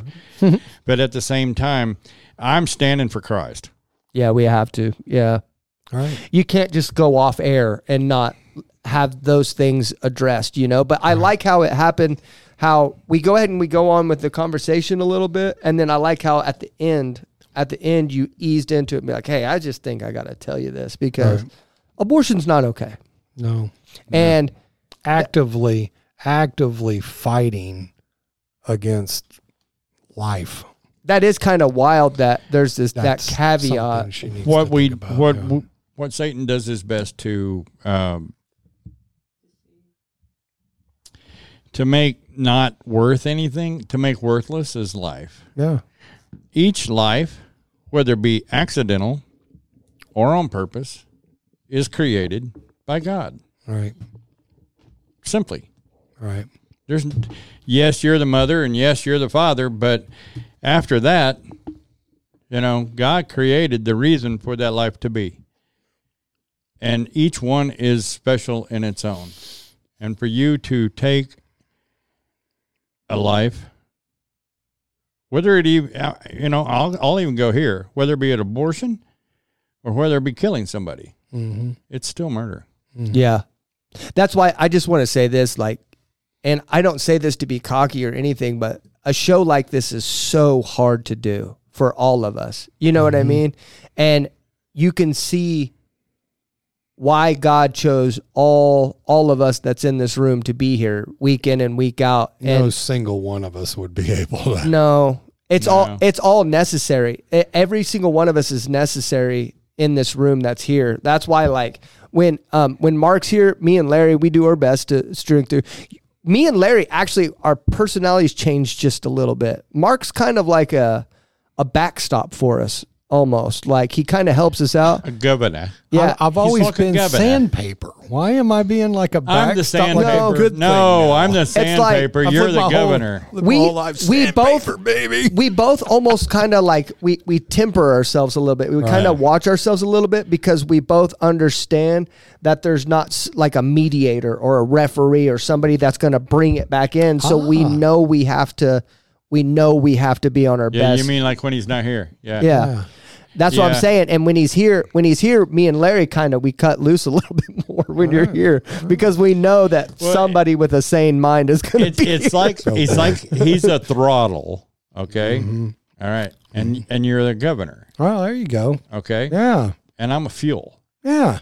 I like it because I can go there. Larry's that little wire that's trying to grab the gas pedal every time it goes to the floor and keep it there. That's what you are. I used to have an S10 that did that. I would push the gas and it would stick. And the first time I was like, oh crap. And there really was this like wire that would hang on. I'd have to, first time while it was going, I had to reach down there and reach up into the dash and pull that wire off. I was freaked out, dude. That was the cable and it had worn itself through and it was grabbing on it. I think better. Just change the cable out, my friend. Engine, rudder, brakes. Can I have a cooler name? Rudder. There you go. Sorry. Hey, rudder. Yeah, he's the one that steers. Hey, where's Zach? Zach, you mean the rudder? Like I said, he's the rudder. It's a really cool show, but this is incredibly difficult for all of us to do. And how each one of us approaching in here, none of us are wrong. Right. It's the way that God intended it. And I truly believe that it's not Mark's job to tell me how I react. That's why I'm very careful of like, well, you may not agree how Larry or Mark approaches a thing, but it's not your job to tell them that because God picked him to be on the show. Well, Darcia must have screwed up this morning and put 91 octane in instead of the 87. You are wild now. You must have got extra sleep last night or something. No, I am in so much pain. It's unbelievable. I enjoy you when you're like this, though. I enjoy it. Well, he doesn't enjoy it. Do you okay? It makes me more nervous, but it's better for radio, I guess you could say. No, the doctor is taking me off of. I have ibuprofen for my knees. Listen. If y'all are prayers, I need prayers. Okay. I need healing in my knees. Period. Man, I either have an option. God heals them, or I'm going to have to end up with a total Why did he take you off ibuprofen? Are you having gut issues? Natural. No, because I've had to bump it up that much to keep going. Yeah, how much are you taking? I take 2 800. That's good. I take 2 800s when I get out of bed. Oh my God! So it's not good for your liver. To get out That'll of bed. Start jacking with your. It starts your gut jacking biome. with my kidneys. And apparently, it's jacking with my kidneys a little bit already. Yeah. But and then you need to try kratom. Then sometimes I'll have to take one midday, and then I have to take another 800 at night. Yeah. But he's putting me on some natural stuff, which is like really super expensive. Okay, herbal, I'm fine. You don't try kratom. Yeah. I just rather you try an herbal route. It is herbal. But it takes a while to get this out of the system and get this into the system. So we're on a month trial. And right now, it doesn't feel good. You're adapting to it. Yeah. I'm suffering through the pain. Man, that sucks, man. We will pray for you. Let's pray for Larry on the way out. Remind me, Angela, let's pray for Larry. As we don't want our brother to go through that. I accept my healing. Yeah. Just bring it on, God. Yep. Because I really don't want to go through a total knee. I can't do that right now. You have to get both of them too, wouldn't you? You can't do both at the same time. They won't do it. Yeah, but you have to get the other one done eventually, right? Yes, but right now this one is. And your back's messed up too, right? Yeah, and I'm feeling because I'm offsetting. I feel the wear and tear on my hip now. Yeah, more than I have. Yeah. So one problem can lead to a whole bunch, and because of the fusion in my back, I'm starting to have some more nerve issues that are coming alive because I'm jostling everything back around when I start limping really bad. Yeah. Look, this old car needs a new frame. Yeah.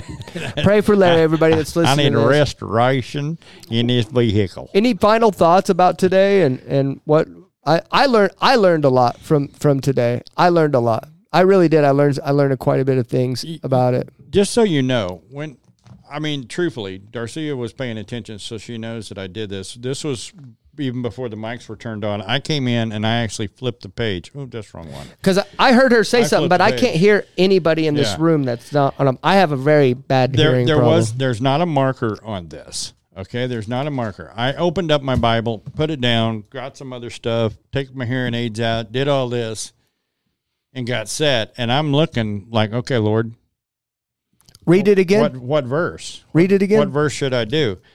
And that one literally jumped out at me, and I marked it. The case has leopard print on it. Yeah. That could not be a better case for those glasses. That's cool, man.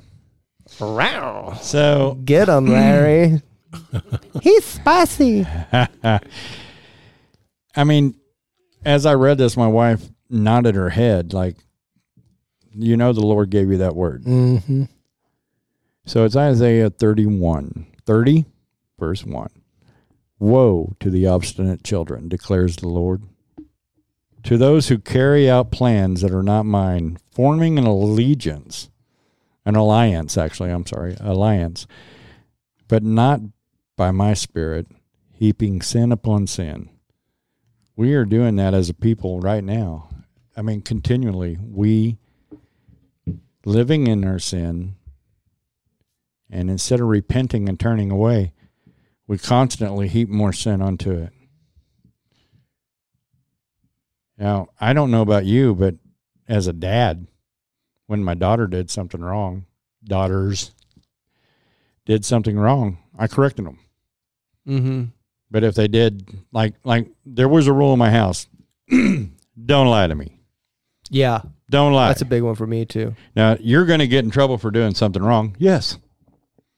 But if you lied about it, the punishment will be greater because now you've compounded. Yeah. And I said that all the time. You've compounded.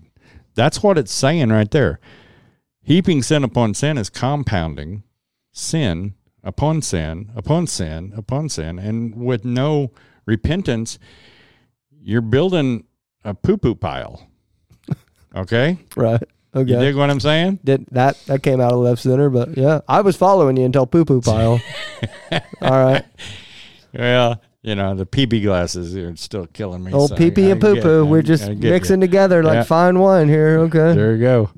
But we need to have a repentant heart like King David. We need to do it as a group. It's just, it's scary where we're headed. As an individual, as a family. If Darcia and I are moving the wrong way, and then somebody comes up and goes, "Hey, I don't know what y'all two are thinking," we listen to people that talk into our life.